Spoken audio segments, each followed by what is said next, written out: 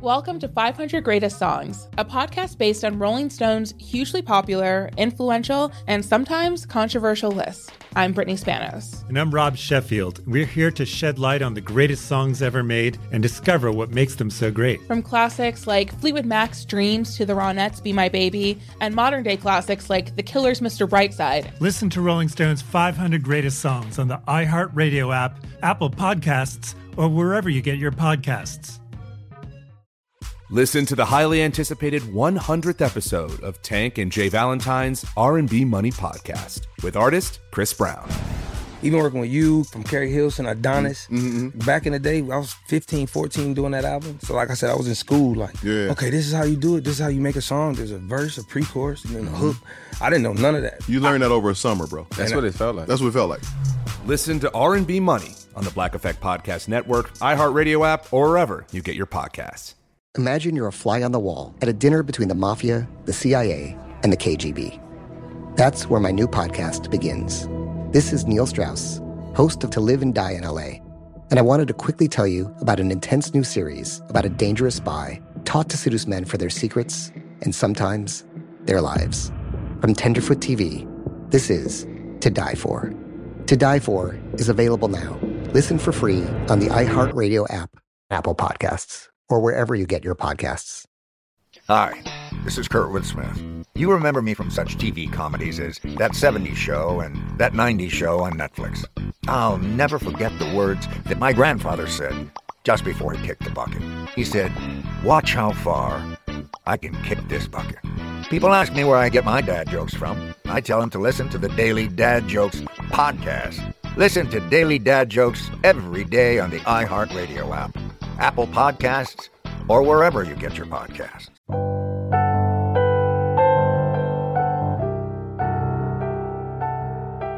Hello, and welcome to a musical journey like no other, giving you an in-depth, invigorating, and exclusive look at the newest Smashing Pumpkins concept album, Autumn. This is 33 with William Patrick Corgan. This is the 20th step on our interstellar musical expedition. If it's your first time listening to 33, welcome to the podcast. If you've been with us since the very beginning, thanks for being fans. Thanks for tuning in.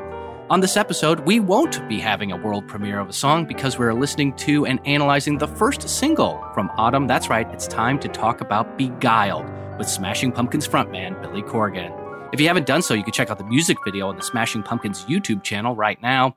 We're also diving into classic tracks of the Billy Corgan catalog on this episode. We're listening to and enjoying the song Of a Broken Heart by Zwan from the 2003 album Mary, Star of the Sea. We have so much to cover on this episode, including Billy's relationship with his father, dealing with his father's passing, creativity and its connection to death, and so much more. We're going to be going without a guest on this episode.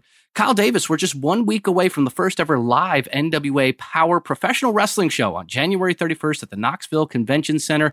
Tickets are available at nwatix.com. I know we're all excited for that. If you haven't already got your tickets, come by, say hi to Joe, say hi to me, say hi to Billy. Also, make sure you like, subscribe, share, rate, and review the podcast wherever you're listening to it, iTunes, Spotify, iHeart, wherever. There's so many places. Also, go over to WPC33.com. Continue the conversation. You'll find playlists, lyrics, and more on the influence that makes Smashing Pumpkins music that you love. Let your fingers do the typing over to smashingpumpkins.com for merch and info. Possibly about a major upcoming multi-day event that I am forbidden to talk about publicly one day soon. And until then, March 4th, Mexico City World is a Vampire Festival right around the corner. We will be there. Will you? But enough about the plugs. It's the man, the myth, the legend, and the man that we're all here to grill, the Corgan of Corgans, William Patrick Corgan. What you got for us today? There's no way to answer that without sound effects, you know? It's like... Pew, pew, pew. Burr, burr, burr. Hello, everyone. How are you? Welcome to the podcast. I'm still in the haze of mourning, so it's kind of good to talk, I will say. But yeah, I've been in my head a lot lately, so that's probably not a good thing. To quote my old therapist, that's the worst thing that can happen to you. So it's good to talk to you and share.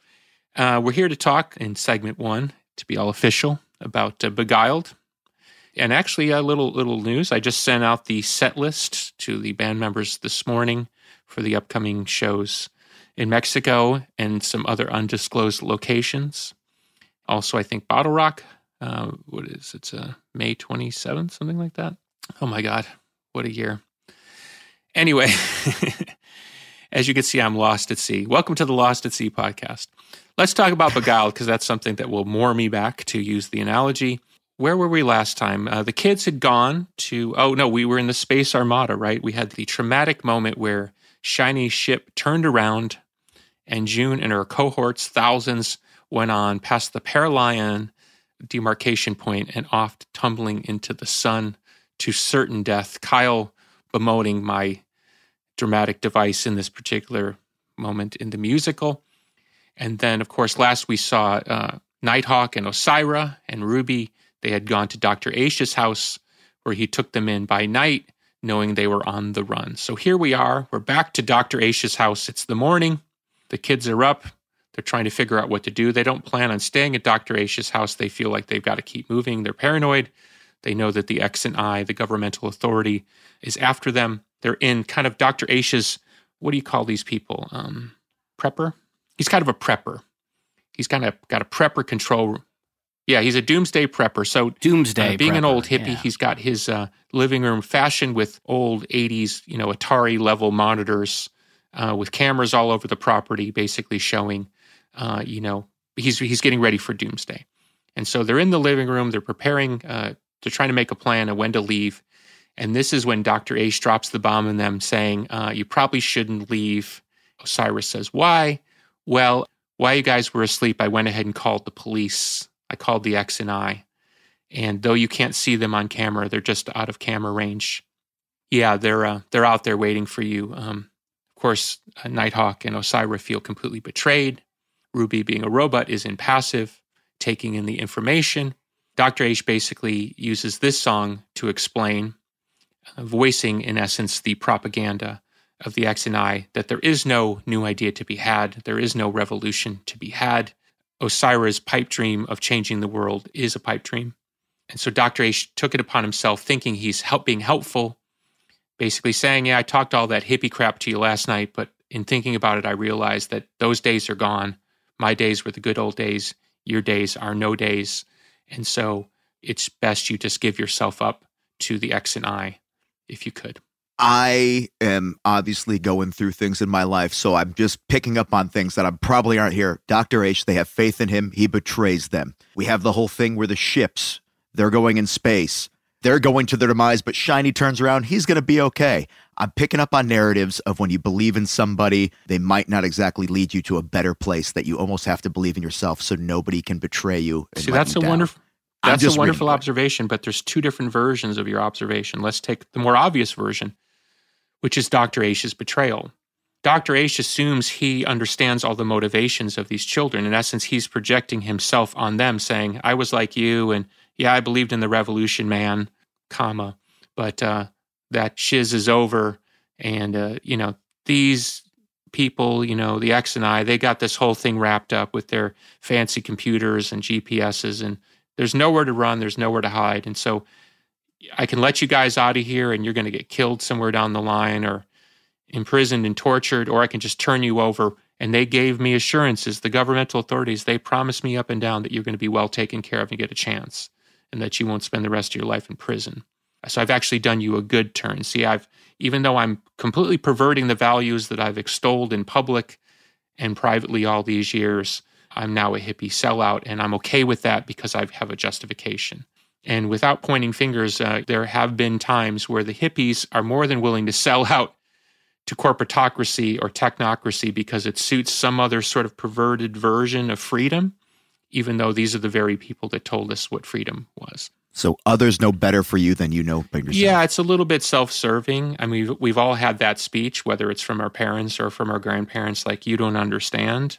And the answer is, the true answer is we really don't understand. When my grandparents sat there and talked about World War II, I really couldn't fathom that level of death and destruction and existential dread that they were going through. So their culture now, in hindsight, now that I'm older, makes complete sense to me. But at the time I was like, they're just all so uptight. Who cares about the war? The war is 40 years ago. Who cares? Move on. Let's see what Bono's doing. You know what I mean? Like, that's very typical. That's every youthful generation. So there's no shade in that, but that's sort of how it rolls. But there is that thing where the older generation sits there and tells you, you don't understand and blah, blah, blah, and we got it all sorted out. And the answer is nobody's got it sorted out. I think there is a reason that many artists peak in their late 20s and early 30s because they're still young enough to sort of believe and they're not too old to not believe. They're on that sort of fission point where they haven't been overly corrupted by disappointment and cynicism, because if you look at the world generally as it's posited to us, and right now in the news is the World Economic Forum in Davos, where the elites of the world are basically telling the world how the world's going to be coming up, whether or not we want it or not. There's that sort of thing of like, we've got it all sort of figured out, don't worry about it. And human nature basically, youth says, no, you don't, because if you did, the world would look safe and inviting and not hostile and scary to me. So most of the way the world is controlled is through fear and cynicism. It isn't through hope and enlightenment. Most of our energy, much of our treasure is spent in defense and creating new missiles and things like this. I mean, the number one topic of 2022 was the war in Ukraine. Whose side and who's with who and should you support and not and da-da-da and how is this all going on, right? At the root of it is a level of cynicism. Now, the controllers of the world step in and they say, well, we have to be cynical, we have to protect. But if you're looking at it through the eyes of a child, which I was once a child, you kind of go, why is this mess so messy? Because you guys should have figured this out by now. And that's where that energy comes from. So to the other idea of betrayal, which you touched on, let me ask you a question. How is Shiny betrayed June in this particular instance? He didn't even know she existed for the most part, unless I have faith that he has some grander. So who is she being betrayed by? What's around him. Her own beliefs and her own wants from somebody else, and putting that expectation on somebody that you could never expect. But isn't them to that the root of most betrayal? Right now. I sound what we're talking about off camera. Okay, but I sound cynical when I say that, but that's the root of most betrayal. Most betrayal is rooted in the idea that, hey, I don't need you anymore. Sorry, get out of the way. Most of my betrayals to people in public have been rooted on the idea like, well, I'm not dealing with you anymore, and vice versa, right? Sorry, I just got sad for a minute. No, what I'm saying is most of the world operates in a material frame, but the true nature of life is spiritual, whether or not you believe in God. And I'll leave it right there for people to kind of work their way through that.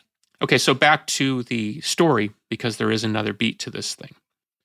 So what happens is Nighthawk, being, the less idealistic party of the three, Ruby, of course, is a robot. Ruby's not really thinking about mortality. Nighthawk decides, against Osira's wishes, and in accordance with Dr. Ashe's suggestion, Nighthawk decides that he's going to give himself up.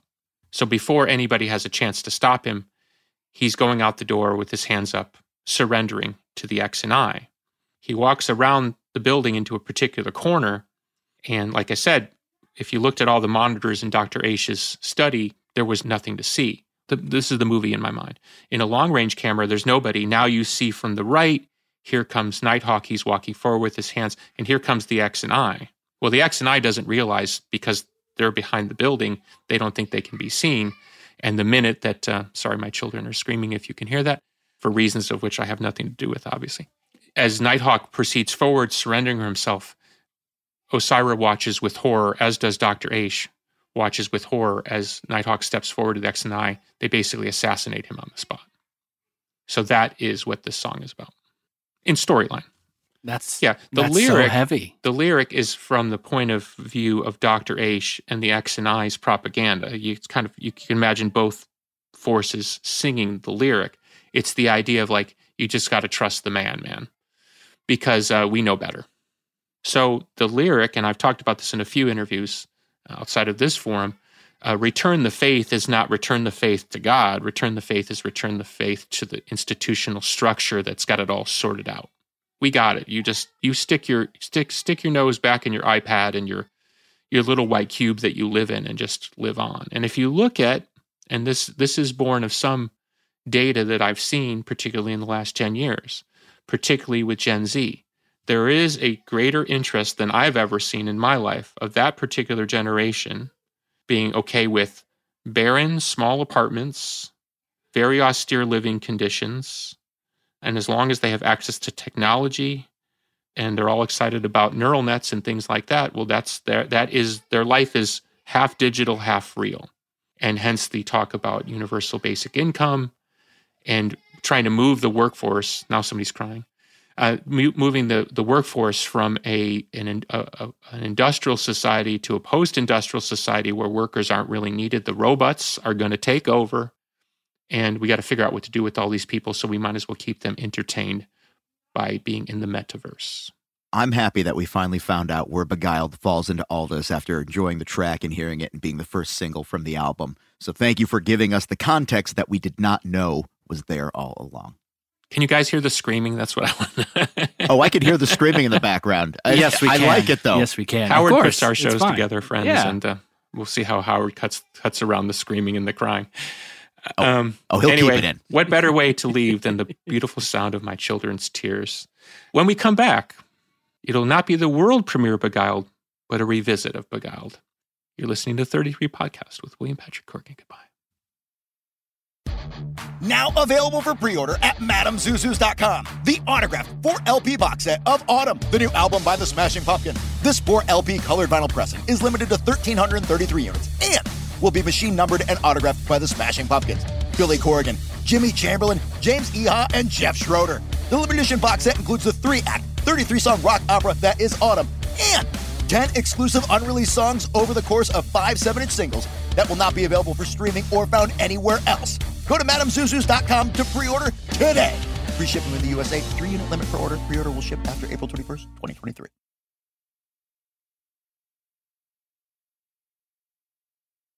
Welcome to 500 Greatest Songs, a podcast based on Rolling Stone's hugely popular, influential, and sometimes controversial list. I'm Brittany Spanos. And I'm Rob Sheffield. We're here to shed light on the greatest songs ever made and discover what makes them so great. Every week, we'll pick a new song from the list and talk about their placement on the revamped 2021 list. We'll also have guests join us, ranging from the artists themselves to the producers, or simply other writers like ourselves who voted on them. From classics like Fleetwood Mac's Dreams to the Ronettes' Be My Baby, and modern-day classics like The Killer's Mr. Brightside and Britney Spears' Baby One More Time. There's so many fascinating stories that have been forgotten, like Midnight Train to Georgia starting with a phone call to Farrah Fawcett, or how the Yeah Yeah Yeahs inspired Kelly Clarkson's banger Since You've Been Gone and Beyoncé's Hold Up. Listen to Rolling Stone's 500 Greatest Songs on the iHeartRadio app, Apple Podcasts, or wherever you get your podcasts. This is Neil Strauss, host of the Tenderfoot TV true crime podcast, To Live and Die in LA. I'm here to tell you about the new podcast I've been undercover investigating for the last year and a half. It's called To Die For. Here's a clip.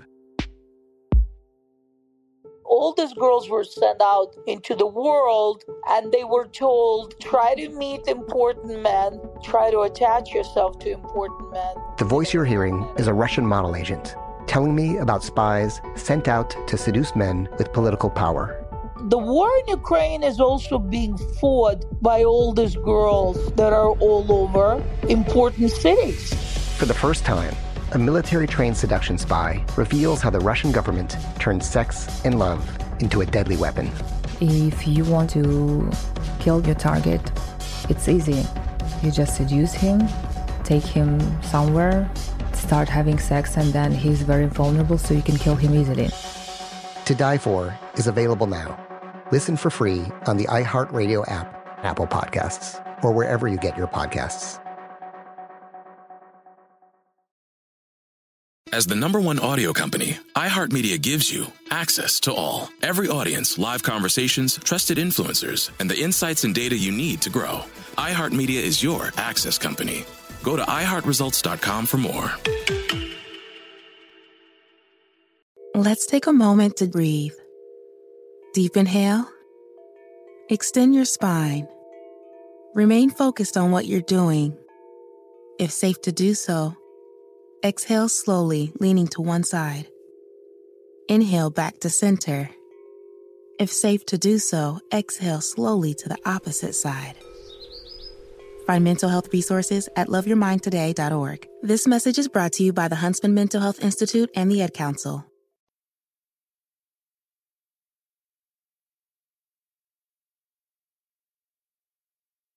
Welcome back to the 33 podcast, friends. William Patrick Corgan here, your intrepid guide, as we dive into Beguiled.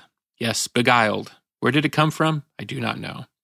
All I know is whatever this tempo is, slow and grinding as it is, we never change the tempo, which is very, very rare in Smashing Pumpkins world. Usually we start at 92 and then 96 and 104. It just kind of keeps creeping up because as goes tempo. You see, the kids are still crying.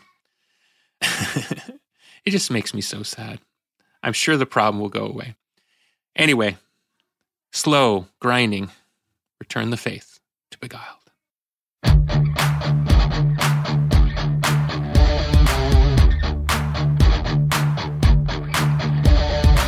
So swallow hard the serpents of many tags and faces hid in dust. All around this long undealt land. You'll crack your boots, young pagans, 'cause like you I was hatched to tapes on hold. At 17's a long drawn way from home.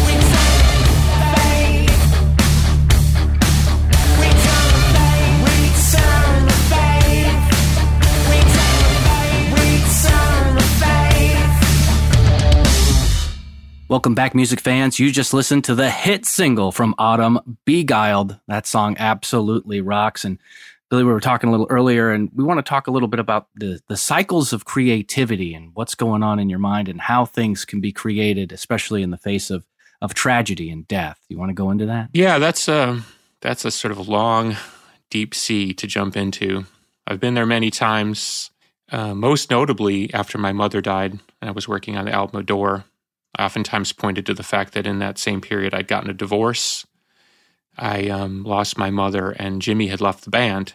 So it was a lot of loss in a particular period of time. And in this period of my life, as these cycles run, although it's not really about me, my father has passed away in the last year, and of course my close friend Lisa. So I've spent a lot of time reviewing, I guess, and trying to write a new album, sort of like, well, what am I writing for? What do I have to say? Do I have anything new to say? You talk to any artist, I mean, this is pretty normal stuff, but it's not stuff you talk about a lot in public, which is, I guess, why I'm interested in talking about it here, because it's sort of like staring into an abyss. Nietzsche, of course, used to say, be careful if you stare into the abyss, because the abyss might stare back into you. I think I've quoted that here in the podcast, and it is one of those admonitions that I sort of look at in life. You know, creativity is a weird thing, and I think this is why many people shirk from pure creativity, because it requires something of you that's greater than your sort of normal daily self. You know, I have a good life, obviously very busy, have lots of distractions, tea houses, wrestling companies, good friends, and even this podcast. And yet when I find myself alone, as I did when I first started this crazy journey in my bedroom back in Glendale Heights, Illinois, you know, there's that moment where you're sort of sitting there with a guitar and you're like, I have absolutely nothing to say. And why does anyone care about me? And I'm not talking like, woe is me, wow, wow, wow. I'm talking about you just sort of hit this weird wall where you think like, geez, have I already said it? Or do I have the thing to say it? When I was young, it was very much like every idea I had seemed to pale in comparison to my heroes. And then, of course, if I'd take anything to my father would just kind of wipe it away with a wave of his hand and say, you know, you ain't got it, kid. So why I stuck with it is sort of beyond me. I think I sort of focused on the idea of survival. I used a negative thing, which is I must survive. So I attached negative survival instinct to I must figure out how to write a good song. And through the various incarnations of the Marked and then the early days of the Pumpkins, I somehow figured out something that felt novel or unique.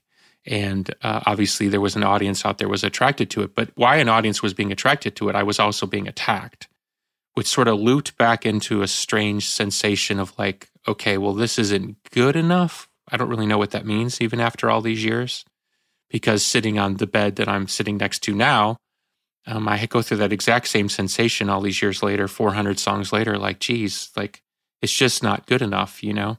And good enough against what? Like Whole Lotta Love or Cherub Rock, or what's the standard? That's the general meditation I'm in if you want to ask any questions. Otherwise, I'll just kind of ramble on in my... No, I do, because I want to go back a second here. Why was your father so hard on you? You know, he had different takes on it, and my father was sociopathic, so I don't know how much stock we can place in them, but certainly we can find clues in what he said. One version was, I was trying to save you from the maw of capitalism or something, you know, like basically you wouldn't make it in the music business, so by keeping you from failing in it, I somehow was saving you from something terrible. In other times, I don't think he thought I had any particular special talent. I mean that musically. My father, I think I might have said this before, my father was very harsh about music. He had very strong opinions. So to rate up to his heroes, which were great, he just thought, oh, my kid's not even going to come close. And of course, he didn't really understand what was going on musically. And look, I'm somebody who doesn't mind talking about this type of stuff in transparency. If you look at the great standards of songs written in the 30s, 40s, and 50s compared to a modern pop song, I mean, there's no comparison in terms of musicology, meaning that the level of sophistication in a song between 1930 and 1960 was pretty high. If you're talking about sort of the Frank Sinatra type of Cole Porter, Gershwin songbook type stuff. Wild Thing, which is one of the greatest songs ever written, you know, is hardly Gershwin. There's something beautiful about primitive rock and roll, and that's something that the Kinks seized on from the Troggs, and the Who stole it from the Kinks, and here we are. So that's all fine and good, and I don't have a problem with good old-fashioned rock and roll. I mean, I've written some really good stupid songs in my life too, Bullet with Butterfly Wings being an obvious example. in terms of sophistication, I don't think my father understood what the 80s, 90s music of New Wave was in comparison to things that he'd grown up on, even if it was pure Albert King blues.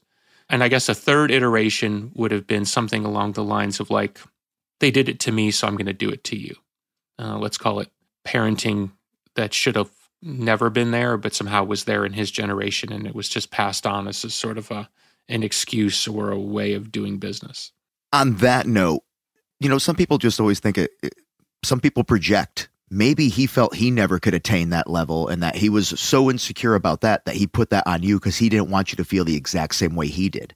Have you ever kind of thought about that? Well, he said that, and it does sound coming out of your mouth like a valid thing to consider. But honestly, I don't, and I've spent some time thinking about it through the years.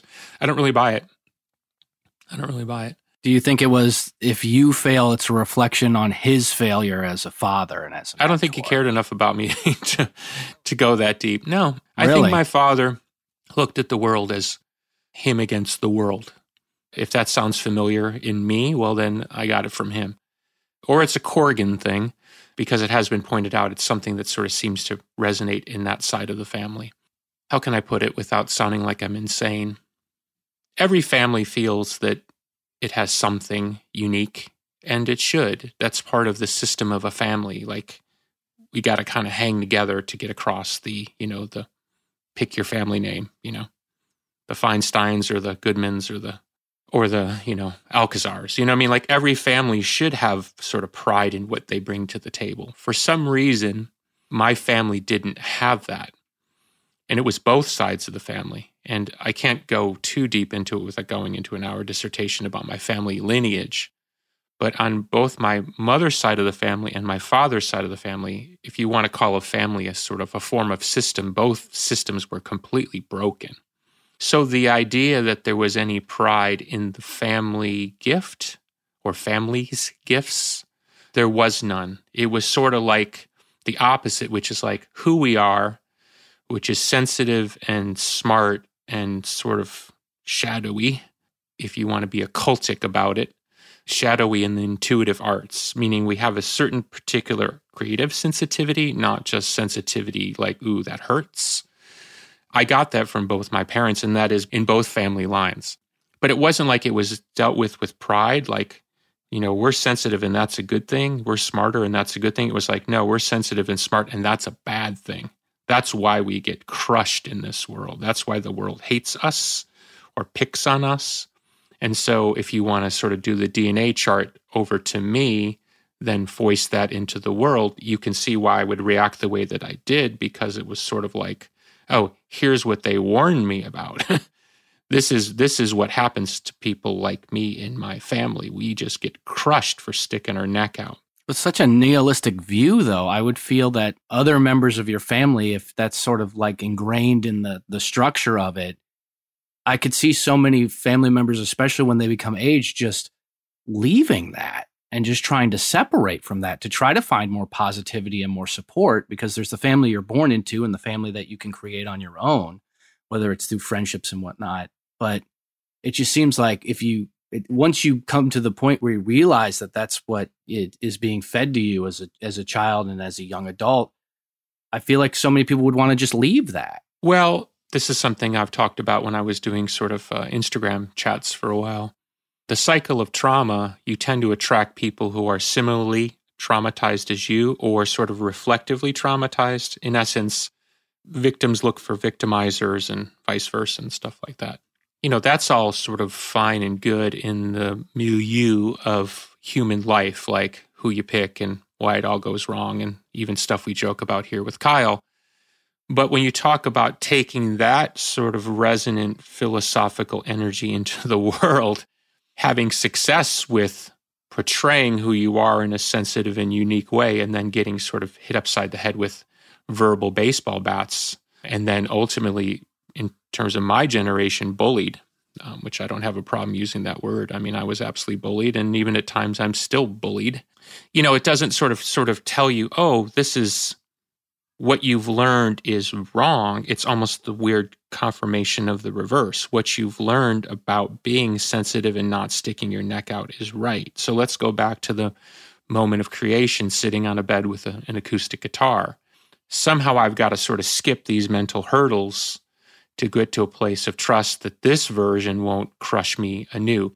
And one thing I think that dovetails, and it's cool, it certainly was cool to hear you say it, the hit from Autumn, Beguiled, and it is a hit. I mean, it is a top 10 active rock hit, which is a big deal for a band, at our long in the toothness. So here we are, and I feel those feelings kind of encroaching back up. I love the analogy in spiritual terms that karma is a stain that you try to continually wash out of the white cloth of your soul or something. So I find myself sort of meditating on these things, like, why am I still thinking about these things? Why am I falling back into this trap of thinking, to heck with it. Why bother? I mean, I literally have friends, and I don't think anybody means wrong, and it might even come out of your guys' mouths. Hey, you're just putting out 33 songs. Why are you back in the studio? Why are you working so hard? Da-da-da. It's like, it's not really what makes me tick, But I get it. Like, I get it in terms of material construct. Like, oh my God, slow down, smell the roses type of thing. So I don't know where that goes other than there's some connection there between meditating on loss, which in this case, I've been meditating a lot on the loss of my father. I think finally, after a year, I'm sort of finally ready to open that particular door. And if anybody knows anything about my relationship with my father, even the things I've indicated here, it's a complicated subject, and I don't expect resolution in that particular field anytime soon. So I sort of view it as an attic. I got to kind of go up and poke around in every once in a while. As far as my friend Lisa, I mean, that's still something I'm sort of grappling with because I really haven't made a lot of close friends in this life, people that really open themselves to me, and then in return, I open myself to them in a way that didn't have any sort of deeper expectation other than, hey, we're kind of in this together, however loosely that needs to be defined. And so when you lose one of those people, I mean, it really hits you because you're like, well, I'm not going to find another one like that. And in her case, you're certainly not going to find another one like that. I don't know if that makes any sense the way I'm sort of teeing it up. I know there's another gear there I want to get to, but it may take a question to get me there. Well, no, and I think where you're at in this position of finding somebody that is a friend of yours that is completely selfless, it's not like there's any sort of transactional part of the relationship where I want to be a part or I want to be friends with Billy Corgan because, I could get this, that, or the other thing, even if it's just spending time with you and enjoying your space and enjoying your company. But to find somebody that you connect with on such a different level that I don't know there's that many humans on earth that you can connect with that level because of where Lisa Marie Presley came from and where she was in her life and where you were in your life. I just don't know if it's even possible to make those connections with other people because you're so special and so individualized. So it makes it even harder when that person's gone, knowing that, you're never going to find another person so unique like that and with the connection to you. Well, that's beautifully said. And I think that's part of the loneliness that comes with it.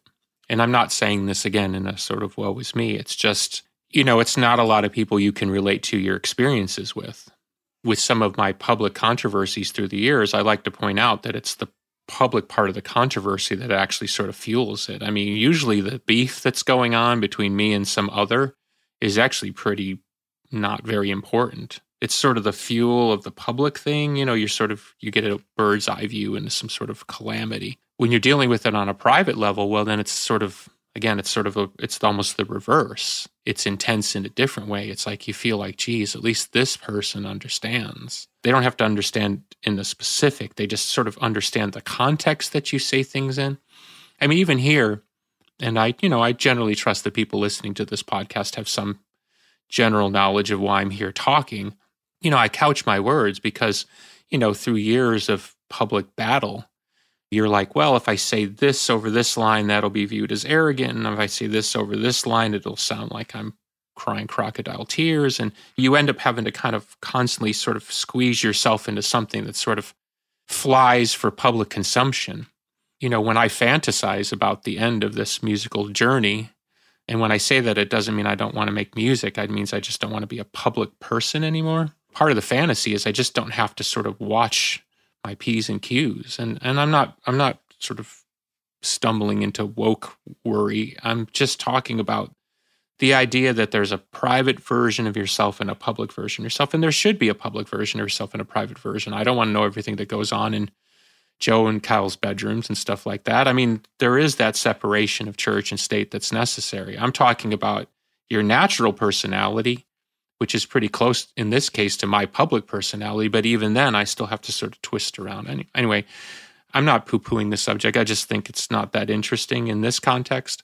I think the creative aspect is much more interesting. But I think what you said sort of set me off on that. So I'm blaming you. That's what I'm doing. That's fine. And then we can shift gears and go back to creativity. And I find, there are certain things that trigger in my life instances where I become more creative and I have more thoughts. And it could be something as simple as just running water and being in a shower and having it cascade over me. Somehow, for some reason, that triggers something in me.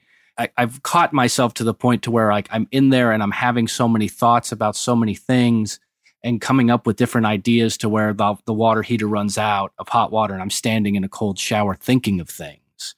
And so I find that that's like one of those triggers for it. And I'm wondering what kind of triggers your creativity into jump-starting that, into having thoughts, into going into music. Like what's sort of your muse that kind of helps kickstart the machine? That's a fantastic question. I was just writing about it in my journal yesterday because I think for me, after so many years of writing, the act of writing has a sort of level of perversity to it. And I don't mean in a sexual way. I mean, it's sort of like the song is so, let me put it this way. I treat all my songs pretty equally, but at some point there is this sort of value attached, like this one's a 10 and this one's a 1 and 10 being better than 1 and all that stuff. It's a hit song. It's not a hit song. No one cares. As the guy I was in business with at the last situation said to me, like, look, I look at your streaming numbers and I know that most of the people aren't listening to a lot of these songs and blah, blah, blah. And it's like, so I'm not supposed to do them because people aren't listening? It's such a weird, right? It goes back to that sociopathic thing of cutting yourself off before you even have an act of creativity. I do think that I have come to some general conclusion because after coming out of Autumn, which now we're in the release period, but I mean, my brain's long past it. I generally assumed I'll go back to writing about myself. But then I find myself thinking like, well, who is that? I mean, he's not very interesting. So I have wound around that I do need some conceptual base. And so the stuff I'm working on right now, I am looking for some sort of conceptual triggers, to use your word. And I do have some, nothing I would be at liberty to talk about here, but I have sort of this very interesting mental set of images that I was able to arrive at through a lot of journaling and sort of just letting my mind kind of run free. So the normal methodology, and this might be boring or this might be interesting people, I don't know. The normal methodology is as soon as I wake up in the morning, I grab a guitar and I just start playing. The last few days, I've played about 3 hours, just continuously. I'll put on something to listen to. That might sound weird, but something about the distraction sort of kind of allows me to kind of fumble around the guitar and not pay too much attention. In essence, almost removes one part of my brain to not be in the judgmental aspect and just kind of play and noodle around until something takes my attention away from what I'm listening to and puts it back on the guitar. And that's generally how I've been developing ideas. And that's not too dissimilar from the way I've traditionally done it over the last 30 years, something akin to that. But as far as the trigger to creativity, that's really interesting. When I write poetry or lyric, just free verse, it seems to come out of nowhere. It will usually be sensorially triggered, like the sound, a smell, a thought. One line will trigger a whole flood of thoughts that I wasn't even having when the one line triggered. It's like there's something behind the door and the door opens and all this stuff comes tumbling out. Musically, it seems to be different, and I think that's where it becomes kind of perverse because psychologically, I think I'm so damaged from so many years of producers and expectations and the shadow of the band and all this stuff that it's very hard for me to just get into a place of like no expectation. In fact, when I started this most recent cycle, Jimmy and I spent a few weeks in Nashville recording drums. We didn't quite get all the songs that we wanted, so we talked about it after we got back to Chicago, and I decided to write some more. So I'm in another writing phase. And I kind of started on a new spur and wasn't really happy with what I was getting. And it was almost when I gave up and I was like, okay, I'm just going to write whatever comes out of me. I don't care if it has nothing to do with the Smashing Pumpkins or the Smashing Pumpkins rock and roll album that I'm allegedly making. Then suddenly I started writing all this different stuff that isn't like anything that I was working on for the last year. that's more an intuitive gift, and I guess that's where you got to get intellect out of the way. It's hard because it's so blurry in there. It seems like it's so difficult to find those lanes, but it also seems like it's like the river of creativity is going to run into those moments and those obstacles that will force it to turn in certain directions, whether it's, the confinements of hitting the producers or what even's going on in your family life, or even stuff like tragedies that might inspire something else in you. Like we've seen, recently with the deaths that you're dealing with the death of your father, with dealing with Lisa's recent passing and things like that. And it forces a shift, but might not possibly be a negative shift in the way the creativity goes. It's just going a different way that wasn't expected, but could still turn out to be something that can be beautiful. Right. Well, it's sort of like staring in a mirror and looking at your naked body. Like, what is the good version of the critique and what is the negative version of the critique? So that's what I hear when you're talking about the things that sort of knock you around like a pinball, which aren't necessarily bad. I remember when we were working on Disarm in the studio, Butch Vig said, it doesn't really have an ending. And I said, well, all I've got is the same thing over and over again. And he said, well, why don't you kind of flip the chords around? And I was like, huh? And I flipped the chords around and that's the ending. So that's the positive version of somebody kind of knocking into you saying, hey, are you sure this is what you want? Looking in the mirror and saying, oh, I look terrible and I'm so awful and I can never eat a muffin again in my life. And you know what I mean? Like but I'm saying the creative version of that in those 3 hours of playing the guitar, the different voices that flowed in and out, the different negative, and sometimes those negative things can be positive. And one would think that the more you do something, the easier it would get. But with the history you've had, and as you said, the voices coming in, your experience of success, with failure, the creative process, the things that drive you, at a certain point, it really is such a mishmash of things that it's got to be hard sometimes to be like, this is my career. This is what I do. I'm passionate about music. I create music. I write music. But at the same time, it's my job, so I have to do it. It's like when we do wrestling. There's points where I'm sure you're like, I have to write a television program today. Not just because I want to, but because it needs to happen.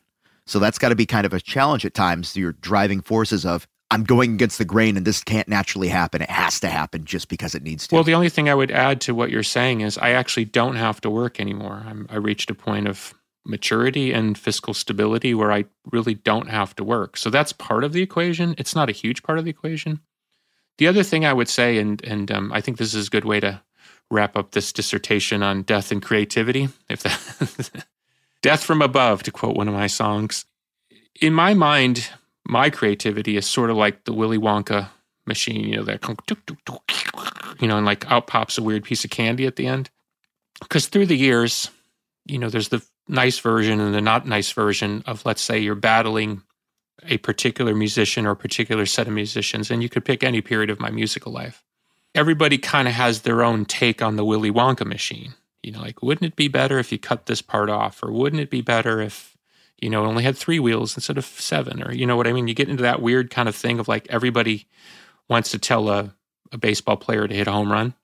When I was young, I was more open to that sort of criticism on the Willy Wonka thing because I was like, yeah, maybe they got a good point. And certainly there were producers that came along that had better takes on it.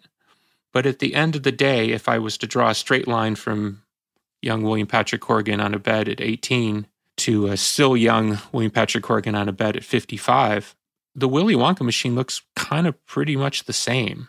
And what I mean by saying that is, at the end of the day, you just kind of got to go with your own deal, however strange that it is. You can mechanize it, you can weaponize it, you can be cynical about it, you can feel that, you need to input more drugs or Rice Krispies into the Willy Wonka machine. But at the end of the day, the only thing that anybody cares about, as I've learned in public life over 30 years, is most people, and I'm talking 99.8% of the world, doesn't care about what goes into the Willy Wonka machine, what the Willy Wonka machine does while it's gurgling and burbling. They only care about the little piece of confectionery candy that comes out at the end. And then, even then, they reserve the right to say, this is worthless. So that process, however strange that it is, and whatever inputs that go into it, at the end of the day, I'm judged, and I use that word with a capital J, on whether or not I can create a piece of interesting candy. And where the lines have always been drawn through the years with different bandmates has been, I'll put my Willy Wonka machine up against your Willy Wonka machine because my Willy Wonka machine has produced pieces of candy that people are still interested in, whereas maybe in your case, not so much. Trust me when I say, and I'm talking about anybody I was ever in a band with, I wish their Willy Wonka machine was as good as mine because it would have taken a lot of pressure off of me, and I think the spoils would have been better to divide, and there would have been less heat on, well, why is it your Willy Wonka machine? And at some point I would just kind of throw up my hands and say, I can't explain to you why I'm a weirdo. I can't tell you the genetic sort of maelstrom that created the mess that is me. One quick thing, just because it's kind of funny. We were talking the other night with my brother and his kids, and they were like, yeah, this is my brother's kids talking. He gets up in the middle of the night and he goes into another room and da-da-da-da-da. And Chloe looks at me and goes, oh my God, you guys are so weird. Like, it's like a family, like that's what I'm talking about. It's like, that's in the family, this kind of weird. You're wired. Whatever that is. We call it the Corgan thing on that side of the family. But, my mother's side, the Mays side had it too, which is more the witchy side. But that's a subject for another podcast. Anyway, when we come back, our classic track, which is a Zwan track of A Broken Heart. Welcome to 500 Greatest Songs, a podcast based on Rolling Stone's hugely popular, influential, and sometimes controversial list. I'm Brittany Spanos. And I'm Rob Sheffield. We're here to shed light on the greatest songs ever made and discover what makes them so great. Every week, we'll pick a new song from the list and talk about their placement on the revamped 2021 list. We'll also have guests join us, ranging from the artists themselves to the producers, or simply other writers like ourselves who voted on them. From classics like Fleetwood Mac's Dreams to the Ronettes' Be My Baby, and modern-day classics like The Killer's Mr. Brightside and Britney Spears' Baby One More Time. There's so many fascinating stories that have been forgotten, like Midnight Train to Georgia starting with a phone call to Farrah Fawcett, or how the Yeah Yeah Yeahs inspired Kelly Clarkson's banger Since You've Been Gone and Beyoncé's Hold Up. Listen to Rolling Stone's 500 Greatest Songs on the iHeartRadio app, Apple Podcasts, or wherever you get your podcasts. This is Neil Strauss, host of the Tenderfoot TV true crime podcast, To Live and Die in LA. I'm here to tell you about the new podcast I've been undercover investigating for the last year and a half. It's called To Die For. Here's a clip. All these girls were sent out into the world and they were told, try to meet important men, try to attach yourself to important men. The voice you're hearing is a Russian model agent telling me about spies sent out to seduce men with political power. The war in Ukraine is also being fought by all these girls that are all over important cities. For the first time, a military-trained seduction spy reveals how the Russian government turned sex and love into a deadly weapon.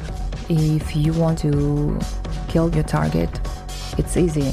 You just seduce him, take him somewhere, start having sex, and then he's very vulnerable, so you can kill him easily. To Die For is available now. Listen for free on the iHeartRadio app, Apple Podcasts, or wherever you get your podcasts. Imagine you ask two people the same exact set of 7 questions.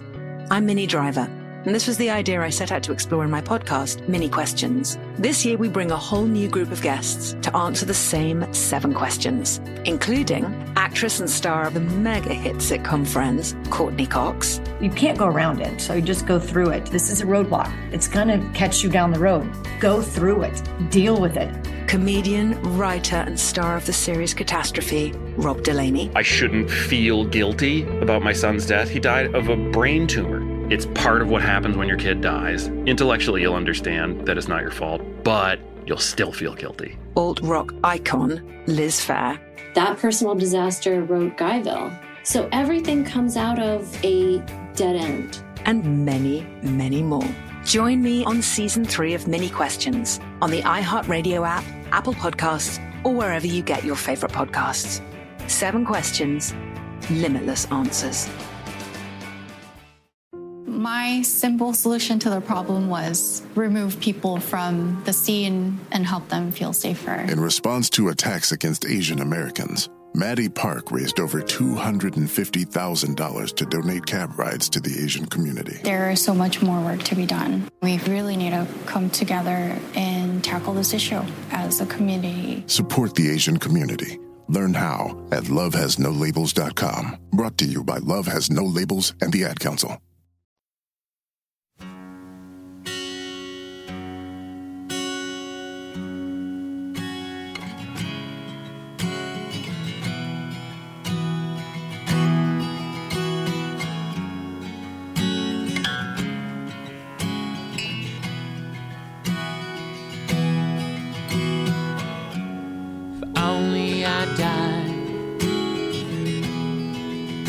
Just once in my life, only to try to take a guess, to be the best. A feeling I hide that runs as well, that keeps us alive. I want you to climb with me until I die.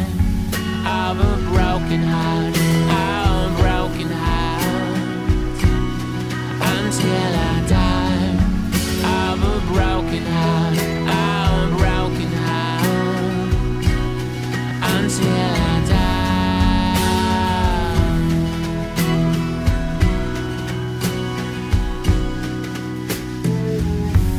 The heart of a child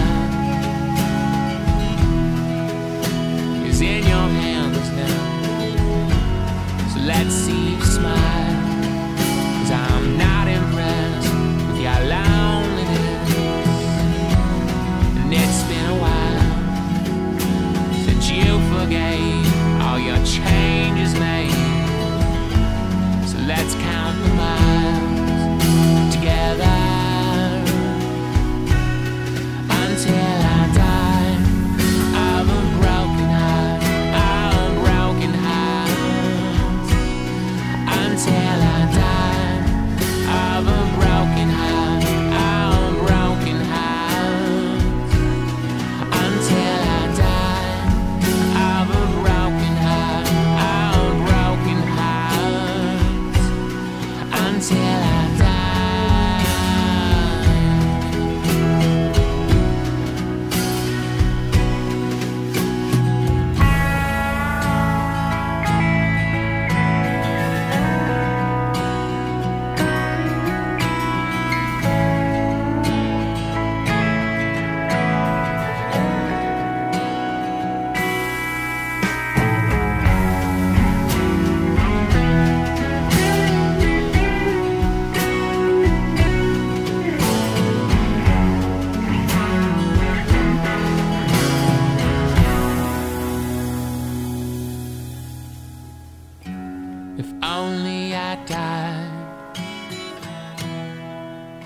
just once in my life, if only to try together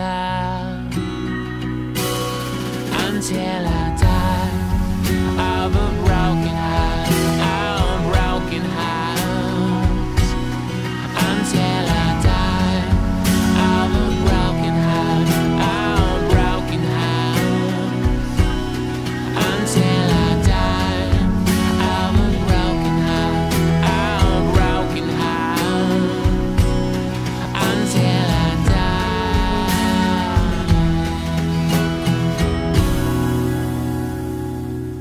Welcome back, music fans. You just listened to Of a Broken Heart by Zwan off the Mary Star of the Sea album. Came out in 2003. And Billy, I listened to the song over and over and over again over the past couple of days. And I kind of broke down where I think it kind of comes from. Is the song about being with someone who you know is going to end up hurting you, sort of like in the way you would be having a relationship with a loved one, like a brother or a sister or a parent that has like a drug addiction. And you love them passionately, but you know that there's still that demon that's going to end up, it could have the strong potential of end up hurting you in the long run if they fall back into that. That's sort of the vibe that I got off of the song. That's pretty good, Joe. I give you high marks for that. Woohoo! Those San Antonio river walks are doing you well. Joe lives in. There you go. Come on down, I'll get you a bean and cheese. You know, the song came out of this on-again, off-again relationship thing that I was in at the time. And it's that feeling of like, God, you're just going to kill me and kill me and kill me. I think that's where that first line comes from. If only I died just once in this life. Like, just kill me once, you know. Just put me out of my misery. But as we know, in any torturous love relationship, and I use the word love loosely in this particular instance, when it's wrong, it's really wrong. And it just, you know, what's the famous Rod Stewart song? The first cut is the deepest, right? The wound never heals, and it just goes on and on and on.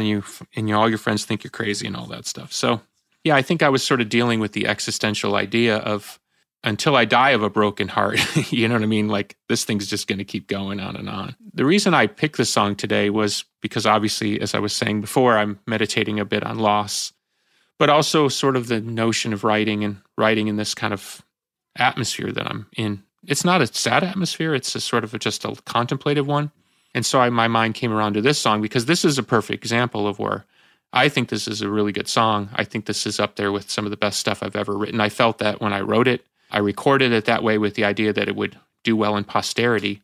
And it's one of those songs that just never really caught on. I begged the record company at the time to release it as a single. They refused. I literally begged, like, just put it out in Ames, Iowa. Just find a station. Just get one station to play it. I'll do anything that you ask. I'll go there and I'll do a personal appearance. Anything. Just give this song that one old school 1960s chance that if one DJ picks up on it and starts playing and the phones start ringing and da-da-da. And the record company said, no. Just no. Won't do it. And that's when you learn the hard math of record companies and why they do what they do. And we could talk about that some other time. But yeah, so it was brutal because I thought, wow, this really should be the type of song that can give this record at the time, Mary Star of the Sea, a chance. And it sort of stalled. It came out of the gate strong. And once it stalled at around 300,000 copies, which still was a decent amount of records to sell, particularly for a new band, the record company just disappeared on me. All the money dried up in terms of promotional stuff. And then the band from that point of time started to go south, not because of the record's failure in quotations, but more so because of the non-success didn't allow a false situation to continue. Where if it had been successful, I guess the false situation probably would have continued, but it would just ended at a different point of truth. Well, I mean, this song right now, it seems always, I don't know if it's just me being overly emotional, but what you talked about this song and what it meant to you really hit me very hard. But also, speaking of Zwan, I was always a big fan of, honestly, we just talked about Willy Wonka, machines, and all the things it put together. Different band, different vibe. I've read articles from you basically saying in interviews that like it was snake bit from the beginning. And I just want to get your take on creating something new. You go from Smashing Pumpkins to Zwan, which then segued into your solo career for the most part. What was it like trying to have a new dynamic, a new Willy Wonka machine with Zwan? You know, in the beginning, it was a lot of fun because it was set up to be fun. Jimmy and I had always told ourselves a particular lie, which is like, well, if we find musicians that are more like how we are, meaning psychologically and musically, this thing should go better. Because we were always at odds on a certain level with James and Darcy in terms of lifestyle and their approach to music, which, of course, in hindsight, was part of what created the greatness of the band. There was a tension between an intensity, which I would assign to Jimmy and I, and sort of a laissez-faire attitude and sort of a whimsy that Darcy and James brought to the table, which if you look at the Pumpkins, that's sort of the magical balance, and that's probably what created that Willy Wonka machine and let it be successful as long as it was, even though behind the scenes, you know, there was a lot of strife, well documented, more so personally than musically. So Zwan was set up to be hey, let's have fun. Let's get some people around us that kind of think the way that we think.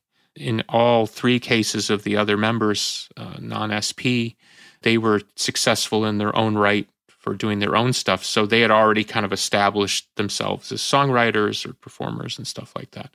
And yeah, as long as the kind of the money flowed and the party continued, that all seemed to go along. But ultimately, what it wound around to was the person that we knew best had brought in two people that were more aligned to him. And so it broke down, as bands do, into political factions. In this case, 3 versus 2. And depending on the level of partying, sometimes 4 versus 1, and I would be the one in that equation. My Willy Wonka machine, of course, in my mind, always winning. Once that started to fracture, And then here comes the pressure of making a major label album. This would be my first record for Reprise, which was actually started by Frank Sinatra, speaking of Frank, as a subdivision. At that point, it was a subdivision of Warner Brothers. I think it might have been a subdivision of Warner Brothers from the beginning. I cannot remember. But it was a great thrill to be on Reprise. Jimi Hendrix was on Reprise. Neil Young had been on Reprise. So it was a legendary label. And when I came into the fold, there were still people there from the old school. So it was an interesting situation. It turned out, speaking of sociopaths, I ended up with the sociopath running the record label, whose name I will skip today because I try not to be too namey pointy. But that particular sociopath, of course, lied about a lot of things. And then the pressure of that, plus the pressure of the band sort of not seeing eye to eye. And then trying to make a major label debut. I remember band members saying to me, and let's for the sake of the story, say this is not Jimmy Chamberlin talking, saying like things like, why's it got to be in tune? Why do we have to do it again? So back to the Willy Wonka analogy. I'm standing there. Jimmy Chamberlin is somewhere in the vicinity. We've at this point sold millions and millions of records, and we're with other people who haven't sold millions of records, and they're trying to tell us what makes a successful formula. Basically saying, well, the reason your band, the Pumpkins, didn't work the way it should have was because you guys are too uptight. See, if you were sort of more like we are, this thing had rocked to this other level, this magical level, and they would point to bands where that had pulled itself off. Of course, most of those examples didn't exist in any recent memory. They were legendary bands from the 60s who, through contrivance and the way people recorded in the 1960s, were able to kind of pull that kind of laissez-faire thing off at a high level. So as the record went on, and I started to become more alarmed that this was not a serious endeavor, even though I'd spent a lot of money and put this thing together, and at that point had been together for probably getting close to 2 years, had played gigs, had been out publicly talking about it, had sort of put my foot in it, to use the old analogy. Now I'm in a situation, and that's where my Willy Wonka machine took over, and I tried to kind of reel the record into something, which is why, for me, I oftentimes say that in many ways the Zwan record is the great Lost Pumpkin record, because at the end of the day, even though it was the Zwan band that sort of put it together, the record that band would have made and should have made was when we were called Djali Zwan, which was more acoustic and loose and more of a vibe. I would point friends and fans to a record by Humble Pie called Town and Country, I believe is the record. It's their second record. It's kind of got more of an acoustic, kind of loose vibe, but it's really cool, great vibe. If we'd made that record and did that as kind of like let the band be a kind of a ramshackle kind of spur of the moment thing, I think it would have been fine. Would have been successful? Probably not, but it would sort of been respectable and would have gone down just fine. But when the pressure kicked in, when the record label kicked in, when the money kicked in, and my, what was on the line, and I think even Jimmy Chamberlin at that time struggled to understand what I was going through, I sort of reeled the record back and started basically making a Smashing Pumpkins record. And I think when you look at songs even like Of a Broken Heart, and you put that into sort of like, if you can sort of do the mental exercise of picking some of the songs, not all the songs, but some of the songs on there, Heart Songs comes to mind as another Zwan song, Ride a Black Swan. If you listen to those songs and you just imagine that the Pumpkins had continued, I think you can see very much so that it's basically a clandestine Smashing Pumpkins record, albeit with other musicians, much like Oceania is a Smashing Pumpkins record with other musicians, but people see it as a Smashing Pumpkins record. So in my mind, over time, the Zwan music has become more and more, at least Mary Star of the Sea has become more and more of a Smashing Pumpkins thing, which is why we played some of those songs live through the years. And the additional material, which would come out of the box set, the more acoustic stuff, I think people will see has more to do with that group of musicians at that particular time. I've also seen the band referred to as the true poets of Zwan, and I've always wondered, what is Zwan? I know it's a Dutch word for dick, but I don't think you, knowing you, is where you went with that. No, I found these things out later. There's also a form of spam called Zwan. You can literally buy Zwan in a can. Nice. We actually thought about doing some kind of, that would be the album cover, like Zwan in a can, but then we thought we'd get sued. Honestly, the name came from, we were working at the time, it was just three of us at the time, in Salt Lake City at a studio associated with Bjorn Thorsrud. My friend and engineer also passed away in recent times, so another loss. I guess Bjorn would have died about 1.5 years, 2 years ago already now. Bjorn had a friend out there, Chuck, and Chuck had a studio high in the mountains overlooking Salt Lake, really beautiful. So we were up there for a period of time, and I was trying to come up with a band name. And I have pieces of paper where it's all kind of jotted down. I really wanted to name the band Swan, but there's a great band called The Swans. And I didn't want to be lame, like, well, it's different. This is Swan, and there were the Swan, so I was like, I really like the Swans. So I was like, something with swans. And even there's a lyric that I have from 33 Swans of Never. I'd even meditated on maybe using that name.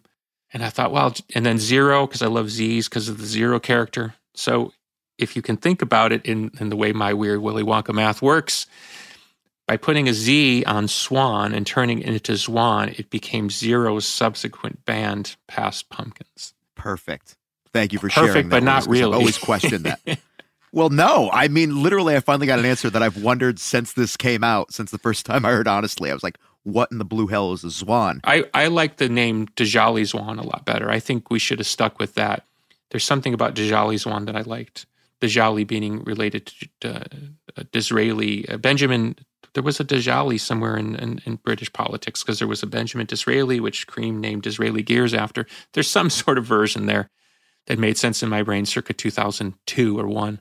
Yeah, so I'm even thinking about putting the box set out under the Djali Zwan because I think when the box set comes out, you'll hear more of the band that I said should have been the band.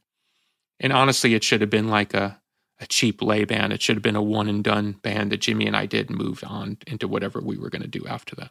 Well, I'm a big fan of all of this, and I got to tell you again, it's amazing that as a creator that you are able to touch on so many different aspects of music that can really just hit people on a certain level, and I think it comes down to that shared experience. We talked earlier in the pod today about the things that motivate you and the things that just connect. Joe, your shower, Billy, just playing in the morning and hearing something. Whatever that is, I think you have a great ability to tie into some sort of weird, ethereal kind of just human connection, because again, this song today specifically hit me on levels that I can't even begin to explain what I'm going through. And it just goes to show human experience is very much shared. And that if somebody's going through some things, you might actually be the thing that can help them get through that. Well, beautifully said, Kyle, as usual. I think that's a way to wrap it up. I can't top Kyle, and nor will I try. We'll see you again, friends, on the 33 podcast. Thanks from my friends Joe and Kyle. We'll see you soon.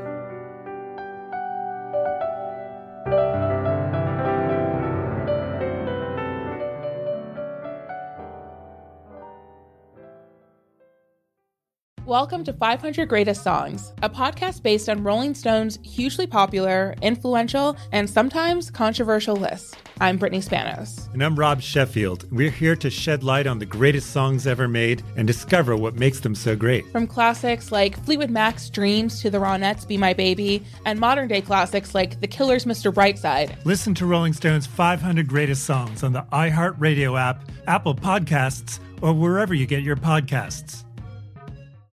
Listen to the highly anticipated 100th episode of Tank and Jay Valentine's R&B Money Podcast with artist Chris Brown.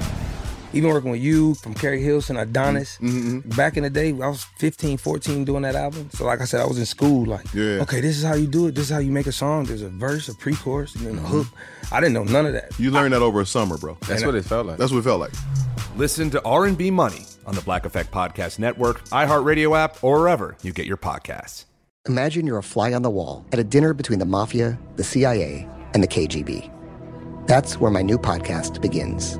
This is Neil Strauss, host of To Live and Die in LA, and I wanted to quickly tell you about an intense new series about a dangerous spy taught to seduce men for their secrets and sometimes their lives. From Tenderfoot TV, this is To Die For. To Die For is available now. Listen for free on the iHeartRadio app, Apple Podcasts, or wherever you get your podcasts. Hi, this is Kurtwood Smith. You remember me from such TV comedies as That 70s Show and That 90s Show on Netflix. I'll never forget the words that my grandfather said just before he kicked the bucket. He said, "Watch how far I can kick this bucket." People ask me where I get my dad jokes from. I tell them to listen to the Daily Dad Jokes podcast. Listen to Daily Dad Jokes every day on the iHeartRadio app, Apple Podcasts, or wherever you get your podcasts.